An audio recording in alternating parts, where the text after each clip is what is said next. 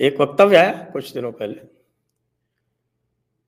RSS के sir कार्यवाह यानी जनरल सेक्रेटरी जिसको बोलते हैं अंग्रेजी में, श्री दत्तात्रेय जी होसबले का, और उन्होंने कहा कि संघ न तो राइट है न लेफ्ट है और ये दोनों से ग्रहण करता है।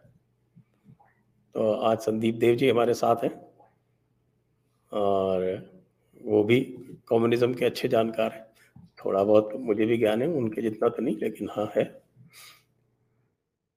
तो इस कसौटी पर कस के देखते हैं कि वाकई संघ जो है वो राइट है भी क्या, या कि पूरा का पूरा ही लेफ्ट है। आइए सब्सक्राइब करिए, सब्सक्राइब करने के साथ साथ डिस्क्रिप्शन में जाकर आप हमें सपोर्ट कर सकते हैं और फॉलो कर सकते हैं।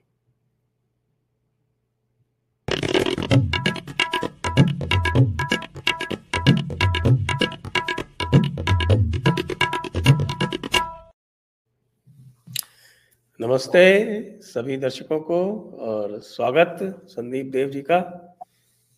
संदीप देव जी नमस्ते। आज आपको और जयपुर डायलॉग के सभी दर्शकों को मेरा नमस्कार। काफी दिनों बाद आया हूं, पर बस नहीं, आपने अपना नया घर स्थापित किया, उसमें आप बहुत व्यस्त थे, उसकी बधाई भी देते हैं आपको जयपुर डायलॉग की तरफ से। थैंक यू सो मच, बहुत बहुत धन्यवाद। और आज एक हमने देखा एक वक्तव्य आया माननीय दत्तात्रेय जी की ओर से, और उन्होंने इसमें कहा कि ये जो पटाखों पर जो पूरा बैन लगाया जा रहा है ये उचित नहीं है, लेकिन जिस पिटीशन पर सारी कार्रवाई हो रही है वो तो जो उनके शिष्य हैं उन्होंने ही लगाई थी। आइए पहले देखते हैं कि दत्तात्रेय जी ने क्या कहा, और जो पटाखों को रोकने के लिए जो पिटीशन लगाई गई थी दिल्ली हाई कोर्ट में, उसको लगाने वाले कौन कौन हैं। तो मैं डेस्क से कहूँगा कि जरा हमें सामने ये इसको दिखाएं यहाँ पर।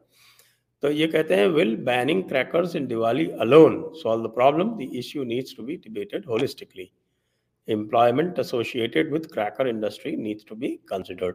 स्वागत योग्य है इसमें कहीं भी, क्योंकि ये तो हम सब लोग पता नहीं कब से चिल्ला रहे हैं।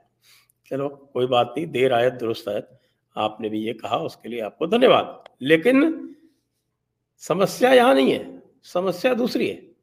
आइए उस समस्या को देखते हैं कि दिल्ली हाई कोर्ट में जो पिटीशन लगाई गई उनको लगाने वाले कौन लोग हैं। आइए उनके भी चेहरे देख लेते हैं और उनके नाम पढ़ लेते हैं।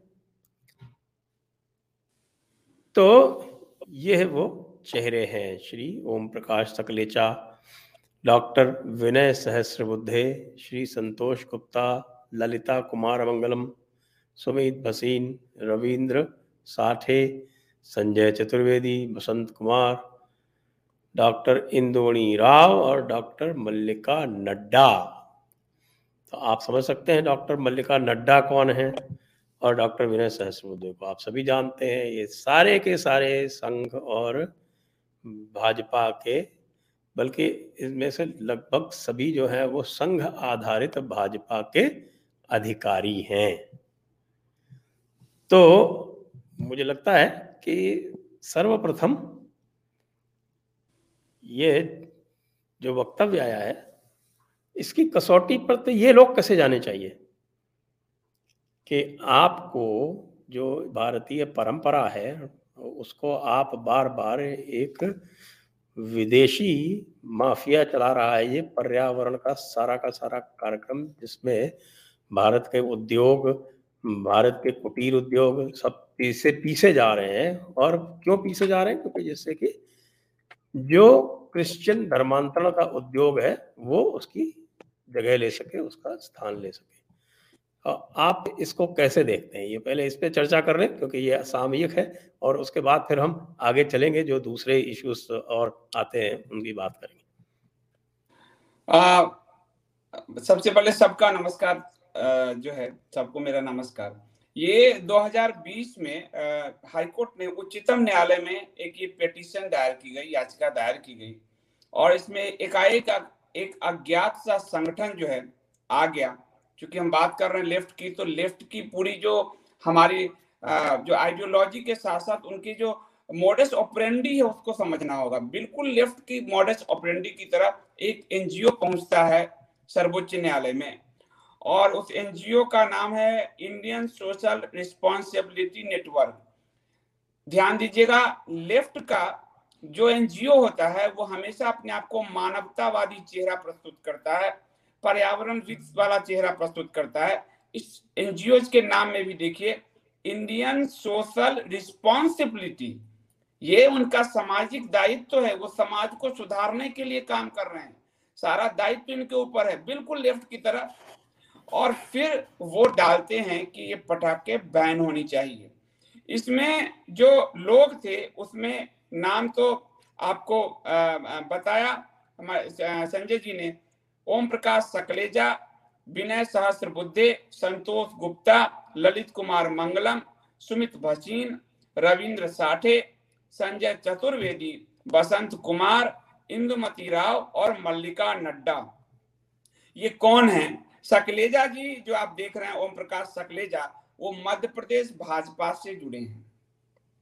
उसके बाद विनय सहस्त्रबुद्धे भारतीय जनता पार्टी के राष्ट्रीय उपाध्यक्ष हैं, बड़े पोस्ट पे, आप समझिए, अध्यक्ष के बाद उपाध्यक्ष, और राज्यसभा के सांसद हैं। और आईसीसीआर के चेयरमैन भी हैं। आईसीसीआर के चेयरमैन भी हैं। आईसीसीआर के चेयरमैन हैं, और वो आईसीसीआर जो अभी फिर लिफ्ट की आइडिया में आपको यहाँ पर बता रहा हूँ मॉडस ऑपरेंडी, कि जब बांग्लादेश में हिंदुओं को खदेड़ा जा रहा था, मारा जा रहा था अभी, तब ये आईसीसीआर बांग्लादेश के एक हरे टिड्डे का कलाकार के साथ एक बैठक, उनके प्रोग्राम लॉन्च किए जा रहे थे, उधर हिंदू मर रहे थे और यहाँ प्रोग्राम लॉन्च हो रहे थे, और बाद में जब सोशल मीडिया पर हंगामा हुआ तो वो ट्वीट डिलीट किए गए। और वो आईसीसीआर जिसने ये कहा कि अब हम अरब कंट्री के साथ सऊदी अरब का यहाँ पे सांस्कृतिक केंद्र खोलेंगे, ठीक उसी तरह नेहरू के समय जैसे रसिया अपना सांस्कृतिक केंद्र खोलते खोलते पूरी भारत की मीडिया, एकेडमिया और जेएनयू से आज भी नारे लगते हैं आपको, भारत तेरे टुकड़े होंगे, तो वही सऊदी अरबिया का जो टेंट जो है कम दिख रहा है कि आप यहाँ और टेंट लगाओगे। वो आईसीसीआर के डीजी ने अभी बयान दिया है कि हम सऊदी अरब के साथ उसके कल्चर सेंटर यहाँ खोलेंगे, बिल्कुल लेफ्ट के मॉडस ऑपरेंडी की तरह। फिर इसमें जो है आपको कुमार मंगलम जो है भाजपा के नेता हैं और राष्ट्रीय महिला आयोग की प्रमुख रह चुकी हैं। उसके अलावा Sumit Bhasin public policy research इन्हीं की एक संस्था है से जुड़े हैं। और जो हम लोग आईटी सेल की बात करते हैं, मास्टर स्ट्रोकवादी, यहाँ ध्यान दीजिए 2019 के लोकसभा चुनाव के लिए भाजपा की आईटी सेल कमेटी में थे, यानी भाजपा का आईटी सेल पटाखे बैन कराने जाता है और आपको ट्विटर पे गुमराह करता है, एक बार। उसके बाद मल्लिका नड्डा, भारतीय जनता पार्टी के वर्तमान राष्ट्रीय अध्यक्ष की पत्नी जी। जब 2020 में ये लोग वहां पहुंचे तो दत्तात्रेय होसबोले जी और संघ को ये संज्ञान में क्यों नहीं था?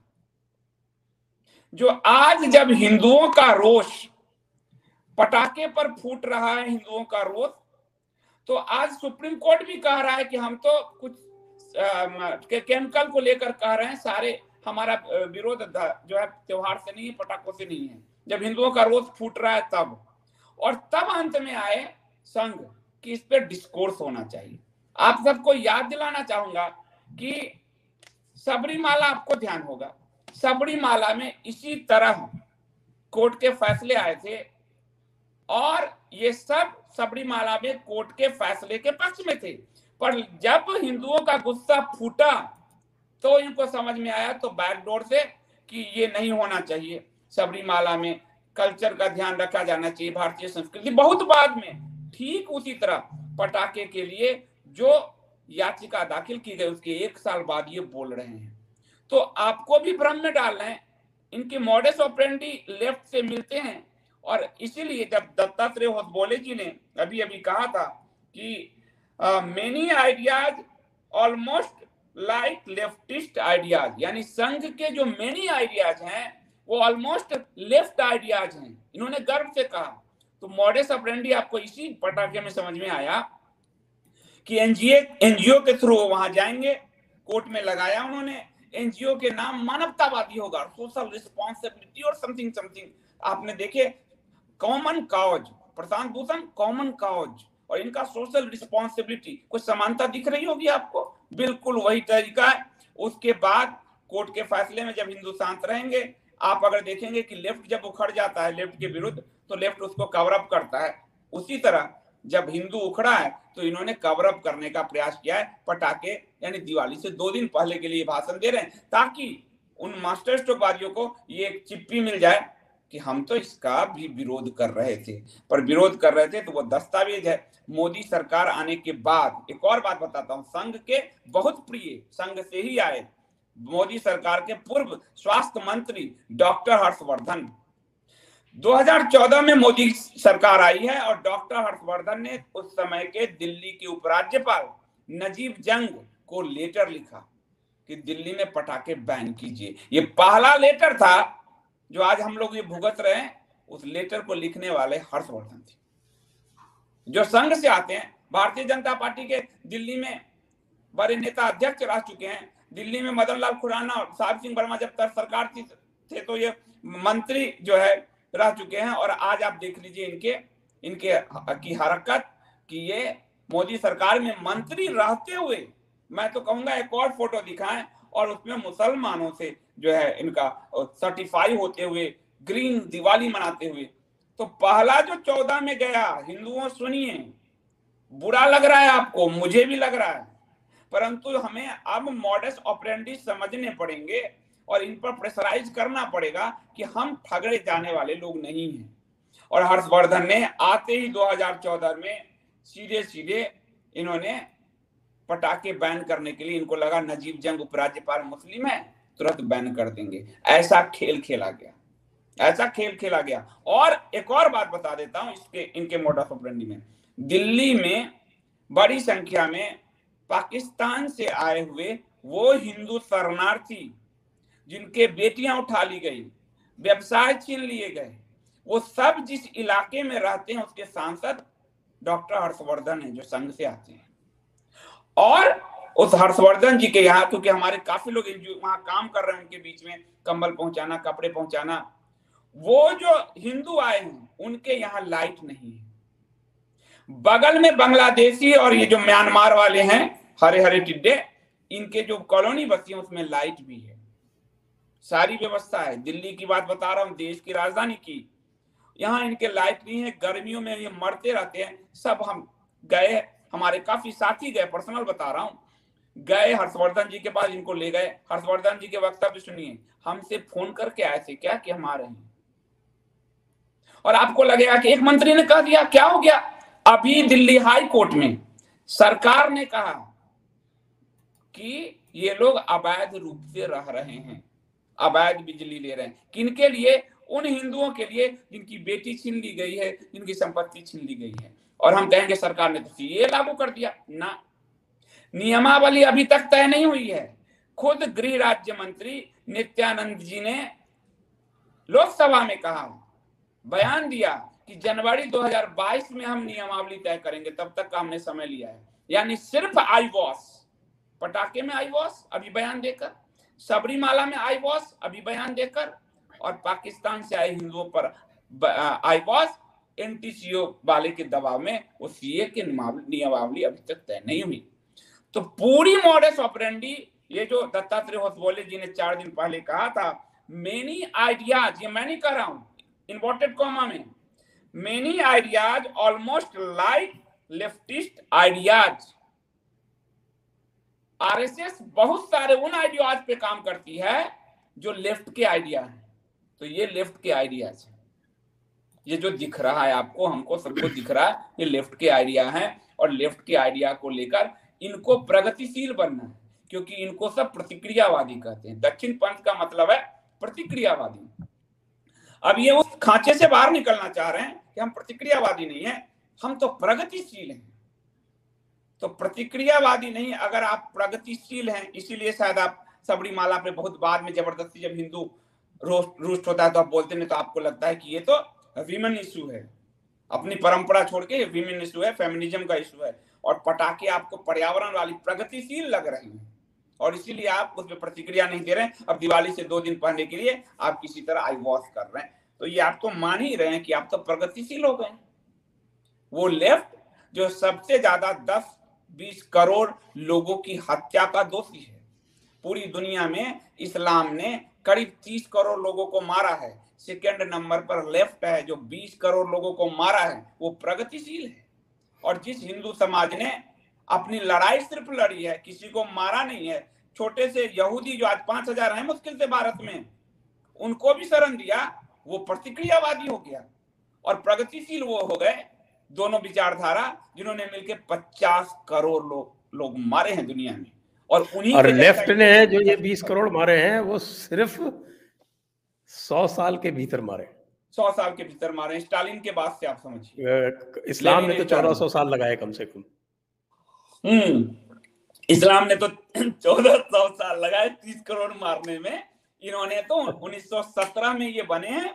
और आप देखिए 20, 17, 21 हुए हैं, 100, 103 साल 4 साल हुए हैं, उसमें इन्होंने 20 करोड़ मार दिए। और वो कौन है? प्रगतिशील हैं। Many ideas almost like left ideas, इस आइडिया से ये इंस्पायर्ड हो रहे हैं।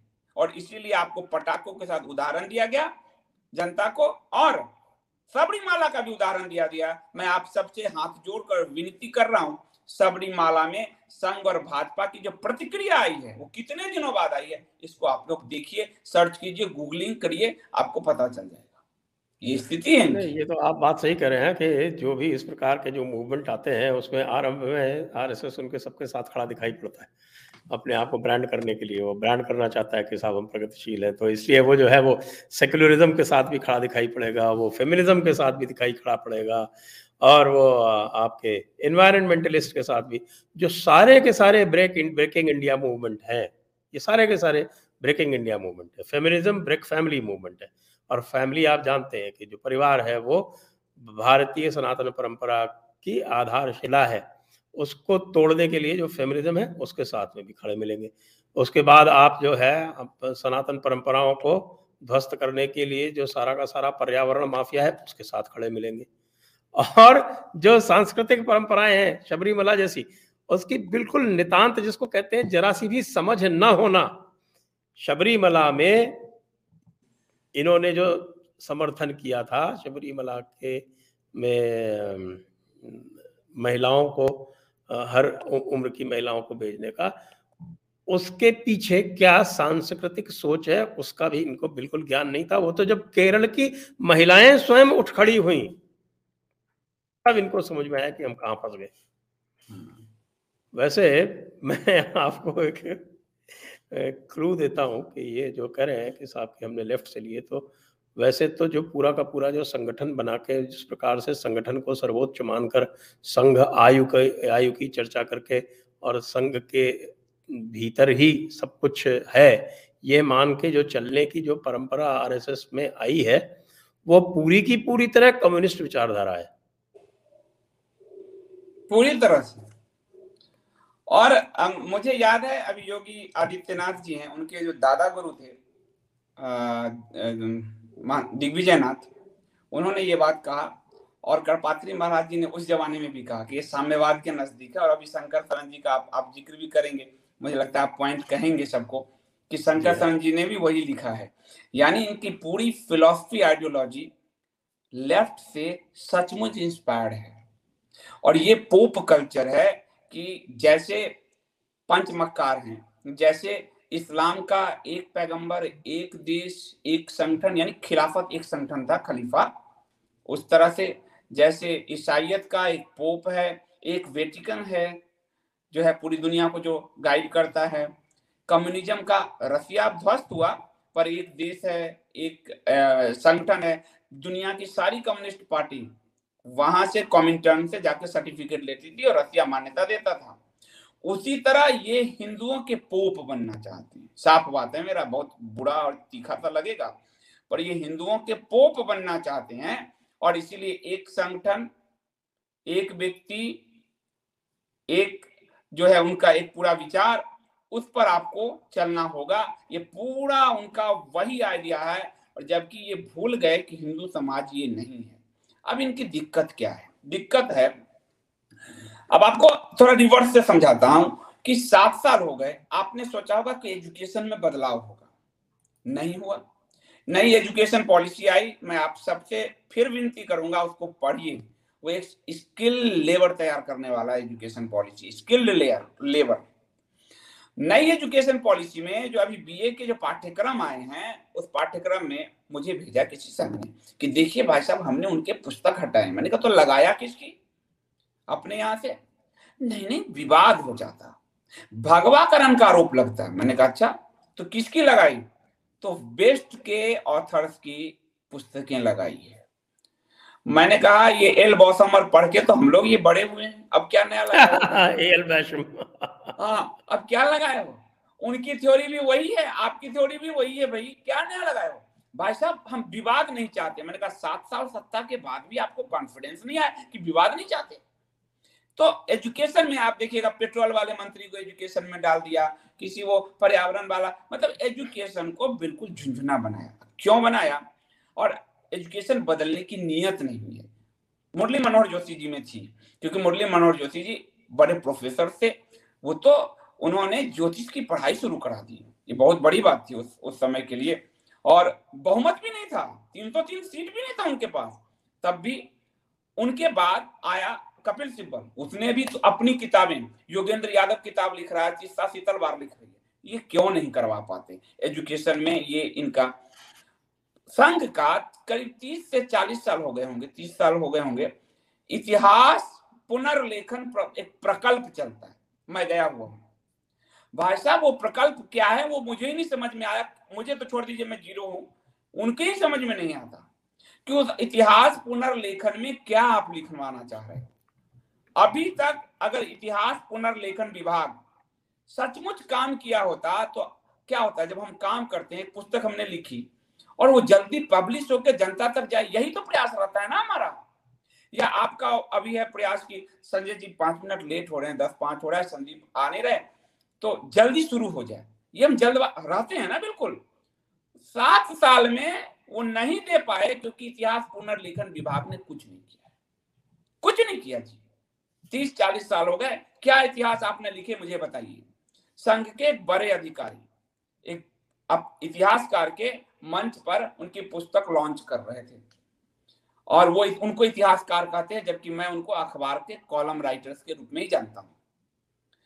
अब उस किताब का में इतिहास देखिए, उस किताब में लेफ्ट के एक एक आइडिया को जस्टिफाई कर दिया गया है। उत्तर रामायण, जिसको छेपक माना जाता है, और दशरथ जातक कथा से बुद्धों ने ये शुरू किया था, बौद्ध धर्म ने। बट आपने ध्यान होगा कि रामायण को दूषित करने की परंपरा शुरू हुई, दशरथ जातक कथा लिखी गई, 5वीं शताब्दी की बात है। उसमें दशरथ जी की एक बेटा पैदा हुआ राम, एक बेटी पैदा हुई सीता, सहोदर, और उन दोनों में विवाह कराए गए। बौद्ध धर्म लुप्त नहीं हो गया, भगवान राम पे ऐसे आरोप लगाने वाले लुप्त नहीं हो गए भारत से, मैं तो कर्म मानता हूं। तो ऐसे जो छेपक हैं, उत्तर जो रामायण है, उत्तरकांड, उसको जस्टिफाई किया महोदय इतिहासकार ने अपनी किताब पे, जिसको संघ के एक बड़े पदाधिकारी ने लॉन्च किया। आप देखते जाइए, उसमें इतिहास में संबूकबद्ध, वो राम जो गिलहरी को प्रेम करते हैं, सबड़ी को प्रेम करते हैं, उनसे वध कराने को लेफ्ट ने इसका स्थापित किया, संघ उसको जस्टिफाई कर रहा है। और उनकी किताब ने क्या जस्टिफाई किया? क्योंकि मैं तो उनकी किताब सब पढ़ता हूं, गुरु गोलवलकर पे बायोग्राफी भी लिखा हूं, तो मुझे वो धोखा नहीं दे सकते। क्योंकि उस समय भक्ति की परंपरा थी, तो वो हठ योग कर रहे थे पेड़ से उल्टा लटक के, तो समाज एक दूसरी धारा में चला जाता, इसलिए राम ने उनके गर्दन काट दिए। मतलब लेफ्ट जो कह रहा है, उसका दूसरा कारण भी था, वो मर्यादा भंग करके सशरीर स्वर्ग जाना चाहते थे। हाँ, अब जो लेफ्ट स्थापित करना चाह रहा है, संघ उसी को स्थापित कर दे रहा है। उसको आप देखिएगा कि संघ उसको भी स्थापित कर दे रहा है। ऐसे ही संघ के एक और इतिहासकार हैं जिन्होंने रामायण की काल विधि लिखी है। इतनी उसमें अशुद्धियां हैं जिसकी मैं उनका नाम भी नहीं ले सकता, इतने इगोइस्ट हैं।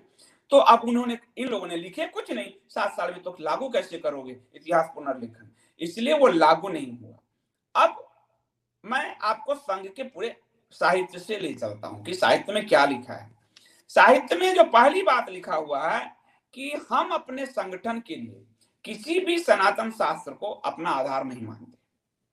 ये पहला उनकी जो फिलॉसफी है आप अगर देखेंगे, इसलिए वो कभी भी आपको, भागवत जी, मैं खुद उस प्रोग्राम में था, उन्होंने कहा मेरा नाम भागवत है लेकिन मैंने भागवत नहीं पढ़ी, मैं उतना ही कथा जानता हूं जितने कथाकारों ने मुझे सुनाया।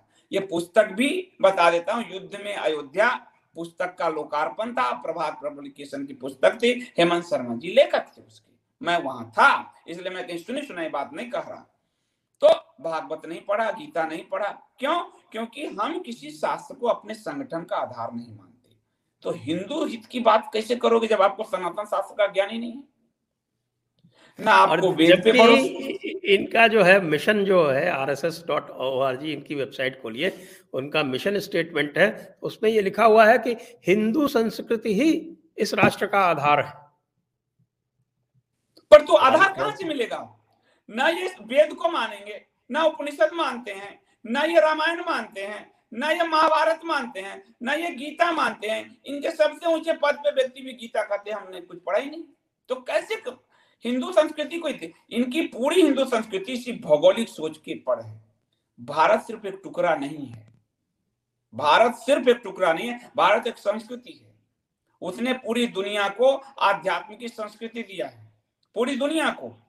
जमीन के टुकड़े की ये लड़ाई नहीं है, इस्लाम जमीन के टुकड़े के लिए सिर्फ नहीं लड़ रहा, वो पूरी दुनिया को इस्लाम बनाने के लिए लड़ रहा है। ईसाइयत पूरी दुनिया को ईसाई बनाने के लिए लड़ रहा है। अगर उनके पास साहित्य नहीं थे तो ईसा मसीह के 200 साल बाद, करीब 200-250 साल बाद, संत पॉल ने ईसा एक नया क्रिश्चियन धर्म क्यों चला दिया? उनके पास तो कुछ था नहीं। ये आप देखिए जो पैगंबर मोहम्मद हैं, उनके कितने दिन बाद उनके हदीस तब होते गए हैं। पर रामायण तब लिखे गए जब राम थे और वाल्मीकि का काल, वाल्मीकि और रामायण, राम समकालीन है। महाभारत कब लिखे गए हैं? महाभारत के एक पात्र जो लेखक हैं वेद व्यास जी, वो महाभारत में भी एक पात्र हैं, समकालीन है। ये कब लिखे गए ये लोग? ईसाई 200 साल बाद, इस्लाम 150, वो मोहम्मद, ये जो खलीफा उमर के समय ये सारा जो है लिपिबद्ध हुआ, उससे पहले भी खलीफा भी अबू बकर बीत चुका था। तो उस आधार पर ये कसना चाह रहे हैं कि हम किसी शास्त्र को अपने संगठन का आधार नहीं मानते। तो जब सनातन के शास्त्रों को नहीं मानोगे तो इसीलिए तो आज तक आप संघ को देखिए, सर्वे भवन्तु सुखिनः के अलावा कोई श्लोक पढ़ते ही नहीं। आप देख लीजिए सब जगह एक ही श्लोक इनके चलता है, क्योंकि बाकी का अध्ययन नहीं। राम को भी जाके गुरुकुल में पढ़ना पड़ा वेद, कृष्ण को भी पढ़ना पड़ा वेद, पर ये कहते हैं हम नहीं मानते। और इसीलिए भागवत जी अपने बयान में कहते हैं 50 साल आप मूर्ति छोड़ दीजिए, ठीक अब्राहमिक थॉट की तरह कि मूर्ति छोड़ो। एक दूसरा कि देवता तो बाद में आए, सिर्फ इंद्र थे और रुद्र थे, यानी आपकी पूरी परंपरा से जो है वैष्णव परंपरा से शाक्त सब गायब हो जाएगा। कौन कर रहे हैं? संघ के सबसे बड़े पदाधिकारी और बिल्कुल अब्राहमिक थॉट के व्यक्ति, मतलब अब्राहमिक थॉट से जो आया है उसी को आगे बढ़ा रहे हैं। तो वो इसलिए हो रहा है क्योंकि वो शास्त्र नहीं मानते। उन्होंने खुद लिखा हुआ है कि वो अपने संगठन के लिए किसी शास्त्र को नहीं मानते। और आप संघ की शाखा में जाएं, आपको भारत 1925 से दिखेगा। मैं कई शाखाओं में गया हूं, उससे पहले कोई भारत नहीं है। 25 से शुरू होता है। ऐसी परिस्थिति थी तो हेडगेवार जी ने ये किया, गुरु जी ने ये किया। 1925 में संघ के गठन से वो भारत मानते हैं। कांग्रेस 1947 में चाचा के पद ग्रहण से भारत मानती है। भाई 25 साल का अंतर दोनों पार्टियों में, 25 और 47 कितने हो गए? मतलब 22 साल का अंतर है। 22 साल का अंतर है। सिर्फ इनके में दीनदयाल उपाध्याय हैं जिन्होंने चंद्रगुप्त मौर्य पे किताब लिखी, जिन्होंने आदि शंकराचार्य के महत्व को समझा कि आदि शंकराचार्य ने उस भंवर में डूबे हुए सनातन को कैसे उबारा, उन पर पुस्तक लिखी। बाकी इनके किसी ने नहीं। तो इनके साथ ये समस्या है। आप इनकी पुस्तक जाइए, इनके पब्लिकेशन है, उनसे जाकर लाइए। बीच बीच में आपको या विदाउट रेफरेंस की चीजें डाल के, मैं इसलिए नहीं कर रहा हूं, गुरु जी की पुस्तक लिखने में मुझे नाको चने चबाने पड़े, इनके पास ही रेफरेंस नहीं थे। तो ये दिक्कत है, जब आप सनातन के शास्त्र को छोड़ते हो तो आप अपने इतिहास भी छोड़ देते हो, क्योंकि आपका इतिहास शुरू कहां से होता है? बिल्कुल जिस तरह से अब यूनान, इनके पास तो कुछ था नहीं यूनानर के पास, तो सिकंदर से खींच खींच के इतिहास शुरू करते हैं, वहीं से खींच खींच के हमारे इतिहास शुरू करते हैं, ये भी उसी इतिहास को शुरू करते हैं। इनका बस इतना विभेद है पश्चिम से, पश्चिम कहेगा 5000 तो ये कहेंगे 6000, पश्चिम कहेगा 6000 तो ये कहेंगे 7000, ये खींच के 1000 बढ़ा कर देते हैं, और उससे ज्यादा इनके कोई, इसलिए इनके भी इतिहास मौर्य काल से शुरू होते हैं, क्योंकि उससे पहले के कोई शास्त्र ही नहीं है, ये मानते ही नहीं। आप कहेंगे कि ठीक है जी, क्या बकवास कर रहे हो, राम मंदिर के लिए तो इन्होंने आंदोलन किया, बिल्कुल किया, लेकिन ये राम मंदिर का आंदोलन अशोक सिंघल जी के प्रताप का, पुण्य और प्रताप के प्रभाव से जो संघ है और जो भाजपा है वो इसमें आई। संघ और भाजपा ने तो उसका उपयोग किया है, उपयोग किया। मैं आपको एक और उदाहरण समझाता हूं कि अभी जो योगी आदित्यनाथ जी के गुरु हैं, जो गुरु थे अवैधनाथ जी, अवैधनाथ जी जब बनारस से चुनाव लड़ रहे थे 89 का, तो अवैधनाथ जी राम मंदिर के मुद्दे पर चुनाव लड़ रहे थे, और भाजपा जनता दल के साथ मिलकर फोर्स पे चुनाव लड़ रही थी अवैधनाथ के खिलाफ। ये उदाहरण, इससे बड़ा क्या उदाहरण आपको मिलेगा? वो तो गोरखपुर से लड़े थे। हाँ सॉरी, मतलब अवैधनाथ जी गोरखपुर से लड़े राम मंदिर के मुद्दे पर, और ये लड़े वो फोर्स के मुद्दे पर, राम मंदिर के विरुद्ध अवैधनाथ जी के खिलाफ दिया था कैंडिडेट। ये तो ले आए अशोक सिंघल जी के कारण। अशोक सिंघल जी ने सभी समाज को, शंकराचार्यों को, जो अयोध्या के लिए जो कमिटी बनाई उसके हेड अवैधनाथ जी को बनाया, योगी जी के गुरु जी को बनाया, और बाध्य कर दिया कि भाजपा, और भाजपा को लगा कि अब इतना बड़ा ये मुद्दा हो गया, इसका पॉलिटिकल माइलेज लें। नहीं तो भारतीय जनता पार्टी के संविधान में जो उनका मेन विचार है वो गांधीवादी समाजवाद है। गांधीवादी, गांधी कभी समाजवादी नहीं रहे, पर इन्होंने गांधी को भी समाजवादी बना के गांधीवादी समाजवाद कर दिया उसको। और उसमें जो चीफ गेस्ट रहे वो व्यक्ति भारत के शिक्षा मंत्री MC छागला। मैं जब शिमला यूनिवर्सिटी में लेक्चर देने गया तो संघ के लोग थे, संघ के लोग खड़े हुए कि संदीप जी, वो बुजुर्ग थे, उनका वीडियो भी आपको मेरे उसमें इंडिया स्पीक्स पे मिलेगा, कि इतने साल हो गए मुझे आज तक यही मालूम है कि MC छागला तो राष्ट्रवादी मुस्लिम थे, आपने तो दूसरी बात कह दी। मैंने कहा आपने इसलिए आपको पता चला क्योंकि आप संघ से आते हैं, तो हाँ संघ में यही बताया गया, तो हाँ। तो मैंने कहा छागला जी ने जो संसद के अंदर बहस है उसको पढ़िए, कि काशी हिंदू विश्वविद्यालय से हिंदू शब्द हटाने के लिए छागला जी ने कितने कुचक्र किए शिक्षा मंत्री रहते। तो आप उसका देखिए कि बुजुर्ग 60 साल के जो होने जाने प्रोफेसर 58-57 साल के शिमला यूनिवर्सिटी में, उनको भी नहीं मालूम चल रहा, क्योंकि शास्त्र नहीं पढ़े तो नहीं पढ़ाए, और छागला जी को गेस्ट बना लिया, वहीउद्दीन को गेस्ट बनाया। वहीउद्दीन को बना लिया, वही मैं कहने वाला था, गेस्ट बना लिया। 94 में वहीउद्दीन को बनाया गेस्ट, और चीफ गेस्ट बनाया। वो वहीउद्दीन कहता है कि जिन मुस्लिमों के अंदर हिंदू गुण है, जैसे हमारे यहाँ बिहार में मुस्लिम छठ पर्व करते हैं, तो इसके गुण खुरच दो, अरबी मुस्लिम बनाना चाहता है भारतीय मुस्लिम को, उस व्यक्ति को चीफ गेस्ट बनाया 94 में। और तबलीगी जमात का सबसे बड़ा समर्थक है वो, सबसे बड़ा। ये पूरा जो आप देख रहे हो साधुवाद जो भागा है वो सब उसी आइडिया से आते हैं। पूरा जो भारत को इस्लामिक कंट्री बनाना चाहता उसे इन्होंने 94 में चीफ गेस्ट बनाया। वाजपेयी जी ने पद्म भूषण दिया और मोदी जी ने पद्म को विभूषण कर दिया उसमें। आप समझ रहे हो इतने कंफ्यूजन क्यों है? क्यों? क्योंकि हम किसी शास्त्र को अपने संगठन के लिए नहीं मानते। तो जब तक वेद से और महाभारत तक की यात्रा नहीं करोगे तो सनातन कैसे जानोगे?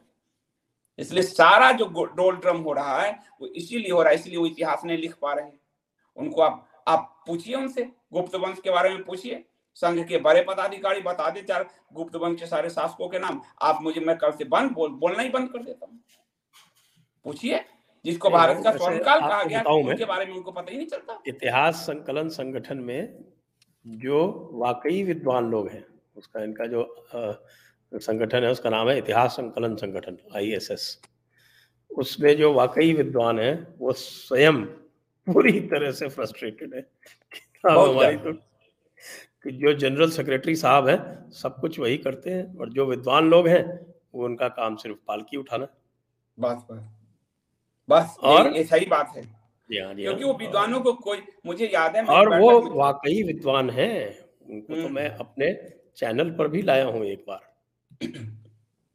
चैनल पर भी लाया। नहीं, विद्वान तो काफी विद्वान है, जिनको लगा, संभावना दिखी कि ये सरकार अब इतिहास सुधारेगी, और वो काम भी करते रहे, लेकिन इनको विद्वानों से मतलब नहीं है। मुझे स्वयं कहा मोहन भागवत जी ने कि संदीप, आपने नेहरू को कम्युनिस्ट साबित किया, ये बड़ा अच्छा किया। मैंने कहा मैंने नहीं किया, सीताराम गोयल जी ने किया। और सीताराम गोयल जी ने की किताब में भूमिका में फिलिप स्प्रैट ने कहा, अच्छा सीताराम के गोयल जी की, यानी कि सीताराम गोयल जी क्या साहित्य दे के गए हैं संघ को नहीं मालूम है। ये 60 के साहित्य हैं। उनको तो ये बिल्कुल घृणा करते हैं उनसे, क्योंकि उन्होंने इनके बारे में कुछ कहा था तो इन्हें पसंद नहीं आया। और नेहरू से साहित्यिक रूप से लड़ रहा उस दौर में वाजपेयी जी नहीं, सीताराम गोयल। आप उनके जो नेहरूविज्म पे किताब पढ़ लें, आप वो छिलके उदार देते हैं। और साहित्य का महत्व देखिए कितना है कि नेहरू राजनीति में आए भी नहीं है, और अपनी बायोग्राफी लिख दी गई उनकी। यानी पहले से ब्रिटिशर्स तैयार कर रहा था कि हमको भारत का प्राइम मिनिस्टर किसको बनाना है। नेहरू ने दुनिया के इतिहास लिख दिए, नेहरू 3 दिन गए और रसिया के इतिहास लिख दिए, नेहरू ने बिना कुछ किए अपने जन्म पत्री लिख डाली, फिर हिंदुस्तान के इतिहास लिख डाले। तो साहित्य क्या होता है वो लेफ्ट जानता था। नेहरू जी के जो मेनन साहब दोस्त थे, जो बाद में रक्षा मंत्री बने, ब्रिटिश में वहां राजदूत बने, उनको पूरी इसकी तैयारी, वो लेफ्ट थे, लेफ्ट ही नहीं थे, वो घोर कम्युनिस्ट थे। और ब्रिटेन के प्राइम मिनिस्टर ने लिखा नेहरू को कि मैं आपके साथ संवाद, आपके जो दूतावास है ब्रिटेन में, उसके जरिए नहीं करूंगा, डायरेक्ट करूंगा, क्योंकि यहाँ सब कम्युनिस्ट बैठे हैं आपके। ये कहा ब्रिटेन के प्राइम, कितने अपमानजनक बात। उन मेनन साहब को पेंगुइन पब्लिकेशन के साथ मिलकर लगाया गया कि जवाहरलाल नेहरू को इतना बड़ा करो कि अगला ये मेरा। तो वो कितना सोचते हैं, ये कहते हैं मेनी आइडियाज लेफ्ट से। अरे आप लेफ्ट से ढंग से सीख भी नहीं पा रहे हो भाई। मैं बताऊं आपको many ideas from the left? बताइए 15 के 15 पॉइंट बता दीजिए। 15 पॉइंट तो मैं शंकर शरण जी के कोट करूंगा, और 7 पॉइंट में सीताराम गोयल जी से कोट करूंगा। बताइए पहले कौन से करूं? सीताराम गोयल जी। चलिए, तो सीताराम गोयल जी ने सप्त सिद्धांत बताए उनके। पहले अष्ट थे, लेकिन उसमें अष्ट में एक अयोध्या था, वो तो अयोध्या समाप्त हो गया, तो वो सप्त सिद्धांत बचे। तो पहला सिद्धांत यह है कि हमारे 33 करोड़ देवी देवताओं में यदि जीसस और मोहम्मद को जोड़ दिया जाए तो उसमें हानि क्या है, 1 नंबर। दूसरा number, all religions lead to God including Islam. Number 3, Islam अच्छा है, कुछ मुसलमान खराब हो सकते हैं। चौथा, अगर मुसलमानों को हमारे साझा पूर्वजों के बारे में बताया जाएगा तो वे हिंदुओं के साथ एकता कर लेंगे। पांचवा, कांग्रेस ने मुसलमानों का दुरुपयोग किया वोट बैंक के रूप में। बीजेपी जो है, और हम उनको मनुष्य के रूप में देखते हैं।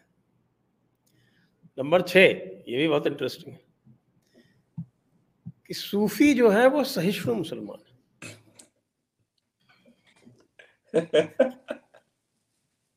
और 7वां, ये जो गेटो मेंटालिटी, यानी जिसको एक साथ चिपक के रहने वाली जो मेंटालिटी है, मानसिकता है मुसलमानों की, उसके लिए जो मुसलमान नेता हैं वो उत्तरदायी है।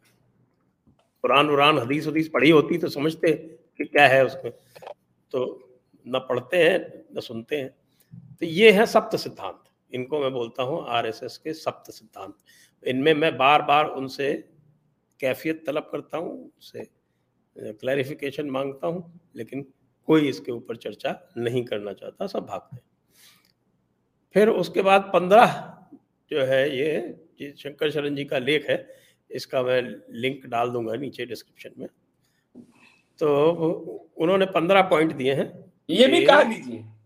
हाँ, ये भी कह देता हूँ, फटाफट कह देता हूँ। इसका लेखक का शीर्षक है संघ परिवार, यह कम्युनिस्ट मानसिकता नहीं तो क्या। तो पहला पॉइंट उनका यह है कि संघ परिवार में संघ आयु मुहावरा चलता है कि कोई कितने सालों से संघ है। तो इस तरह संगठन पार्टी को मूल समझना कॉमरेड लेनिन का विचार था, उन्हीं से दुनिया की कम्युनिस्ट पार्टियों में पहुंचा। तो इसको ये कहते हैं कि ये साहब ये पूरी तरह से एक कम्युनिस्ट विचारधारा है। नंबर 2 कि पार्टी बंदी कम्युनिस्ट अंधविश्वास है।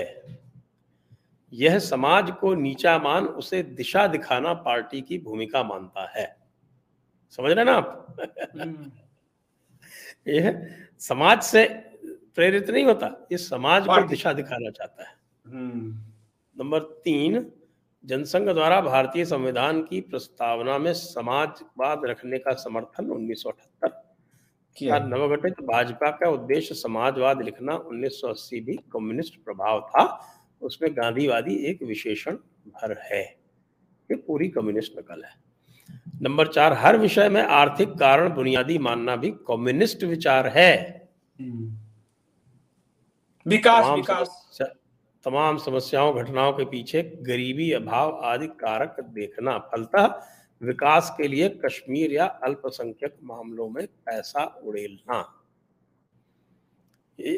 बहुत अच्छा इन्होंने किया है। 5वां नैतिकता की अनदेखी कर पार्टी संगठन के लिए उपयोगिता को महत्व देना। फिर 6ठा है कि वर्ग भेद तो खांटी कम्युनिस्ट सिद्धांत है, सदैव हम और वे की श्रेणियों में बांट कर सोचना। भाजपा कांग्रेस बहुसंख्यक अल्पसंख्यक अमीर गरीब आदि करते रहना, मानो कोई सामान्य सामाजिक हित नहीं होते। फिर ये 7वां जो है ये बहुत सुंदर है कि पद कुर्सी को बुद्धि की कसौटी और स्रोत मान लेना, कि संगठन पार्टी नेता को ही इतिहास साहित्य आर्थिकी आदि का भी अधिकारी समझना। तो ये परंपरा सबसे पहले कम्युनिस्ट रूस में बनी, उसी तर्ज पर संघ के छोटे बड़े नेता हमारे मनीषियों पर भी लाल कलम चलाकर कार्यकर्ताओं को रौब में रखते हैं। 8वां सत्ता पाने को सही होने का प्रमाण समझना, बस चुनावी मशीन हो गए हैं। 9वां शिक्षा साहित्य कला साइंस हर क्षेत्र को पार्टी ऑब्लिक नेता द्वारा उपदेश देने की झक। कहता है ये सोशल मीडिया में भी दिखता है। और फिर 10वां है आलोचना के उत्तर में मुख्यतः आलोचक का चरित्र हनन, तथ्य या दलील के बदले सीधे अपमान। ये एकदम कम्युनिस्ट तरीका है। अमेरिकी एजेंट है या पदलोभी, टुकड़खोर, निराशावादी, बुद्धूजीवी, इंटेलेक्चुअल्स को ये बुद्धूजीवी बोलते हैं, किताबी ज्ञानचंद, भौंकने वाला, भाड़े का लिखायत आदि। कहीं प्रमाण की जरूरत नहीं, बिल्कुल कम्युनिस्ट वाद। और ये जो मास्टर स्ट्रोक वादी है बिल्कुल यही काम करते हैं। वही फिर नेता प्रचार और भक्ति तो पूर्णतः कम्युनिस्ट दुर्गुण ही है, क्योंकि अटल दीनदयाल से देश को छाप देने की लालसा पश्चिमी लोकतंत्रों में नहीं है, न हिंदू परंपरा में। हमारे यहाँ तो वेद किसने लिखे यही नहीं पता। 12वां अपने नेताओं के गलत कामों के लिए भी मनगढ़ंत तर्क आंकड़े देना, जिसकी न जांच हो सकती है न प्रयत्न रहता है। कठ दलीली के लिए शास्त्रों का नाम लेना, तोड़ना मरोना, जैसे मिथ्याचार को कृष्ण नीति कहना। फिर सही आलोचना पर भी झूठ बोलकर निकलना, ये बहुत अधिक है मुझे दिखता है।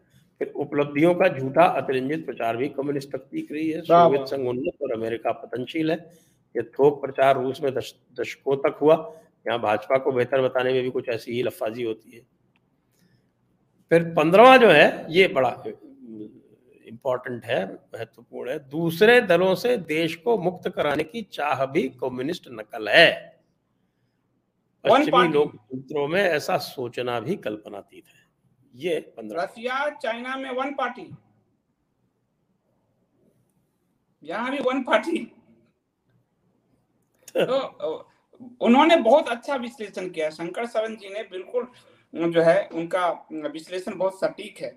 और हम जब इसको देखते हैं, कई बार हम लोगों को मैं बात जब इंटरनल होती है तो कहते हैं हम राष्ट्रवाद को लेकर चलते हैं, हम खुलकर हिंदुत्व तो है ही, लेकिन हमारा मेन एजेंडा राष्ट्रवाद है। इसलिए जहां भी आप देखेंगे वो राष्ट्रवाद की बात करते हैं। सवाल है, लेकिन राष्ट्र की परिभाषा मत पूछ लीजिएगा। राष्ट्र, वही मैं कह रहा हूं, सवाल है कि बिना सनातन के कौन से राष्ट्र, किस राष्ट्र की बात करते हैं। और जो उन्होंने कहा कि चीजों को तोड़ मरोड़ के, अब जैसे सावरकर जी हैं, उनका हिंदुत्व तो ले लिया, बाकी सावरकर जी को भुला दिया।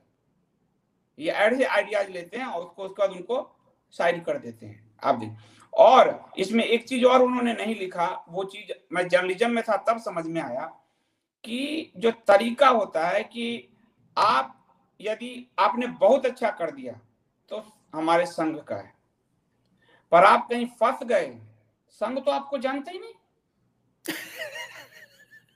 संघ आपको जानता ही नहीं, नाथूराम गोडसे से लेकर और कर्नल पुरोहित तक, असीमानंद तक, प्रज्ञा तक जानते ही नहीं आपको। तो इसका जो आप देखें, कोई रसीद तो मिलती नहीं संघ के सदस्यता की, कोई रसीद नहीं होती। बिल्कुल ही एक आप कहिए कि यूटोपियाई वर्ल्ड की रचना कर रखी है। और उसमें सीधे मुझे संघ के बड़े पदाधिकारी बता रहे थे कि संदीप जी बड़ी दिक्कत हो रही, तो क्या जब भी कोई प्रॉब्लम करते हैं, मतलब प्रॉब्लम पर हम सॉल्यूशन पूछते हैं, तो कहा जाता है ये ऐसा प्रॉब्लम हेडगेवार जी के समय आया था, ऐसा प्रॉब्लम गुरु जी के समय आया था, कोई सॉल्यूशन वो देते ही नहीं। ये बात कर निकल जाते हैं, सनातन से कोई सॉल्यूशन ही नहीं आता इनके पास। मैंने कहा उन्होंने तो आपके उसमें लिखा ही हुआ है कि हम किसी शास्त्र को अपने संगठन का आधार नहीं मानते, और बिना शास्त्र के सनातन को कैसे जानेंगे वो, बिना शास्त्र के।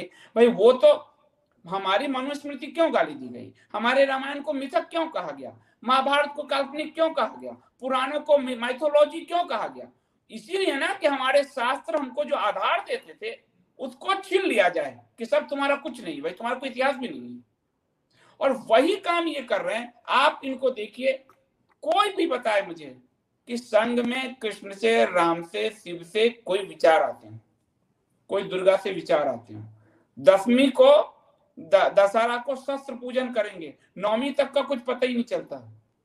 आप देखिए कैसे सनातन, कौन सी सनातन, 9वीं तक का कोई पता नहीं चलता, 10वीं को एक शस्त्र पूजा, और उस दिन उनका भाषण, क्योंकि उस दिन उनका स्थापना दिवस था।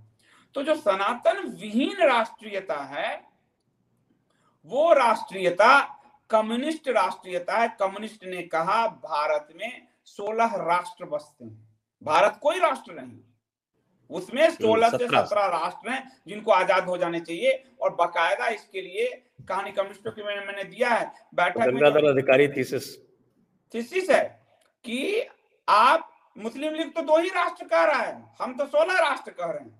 बिना सनातन के राष्ट्रीयता कम्युनिज्म वाली राष्ट्रीयता है इनकी। इसी कारण ये सबरीमाला से लेकर पटाखे बैन कराने तक में ये शामिल रहते हैं, क्योंकि सनातन से इनके रूट नहीं मिलते, इनके गर्भनाल नहीं जुड़े हैं। और बिना सनातन को जाने, बिना सनातन को समझे आप भारत समझ जाएंगे, ये इससे बड़ा जोक कुछ नहीं हो सकता। क्योंकि भारत सिर्फ भारत नहीं है, भारत के नाम भी उस सनातन से आते हैं। भारत का अर्थ ये ज्ञान के प्रकाश में जो रत है, लीन है, वहां ज्ञान है ही नहीं, तो कौन से भारत, कैसा भारत। इसलिए इनका नाम हिंदुस्तान, हिंदुस्तान बहुत चलता है, इनका भारत पे बहुत जोड़ नहीं होता इनका, आप देखिएगा।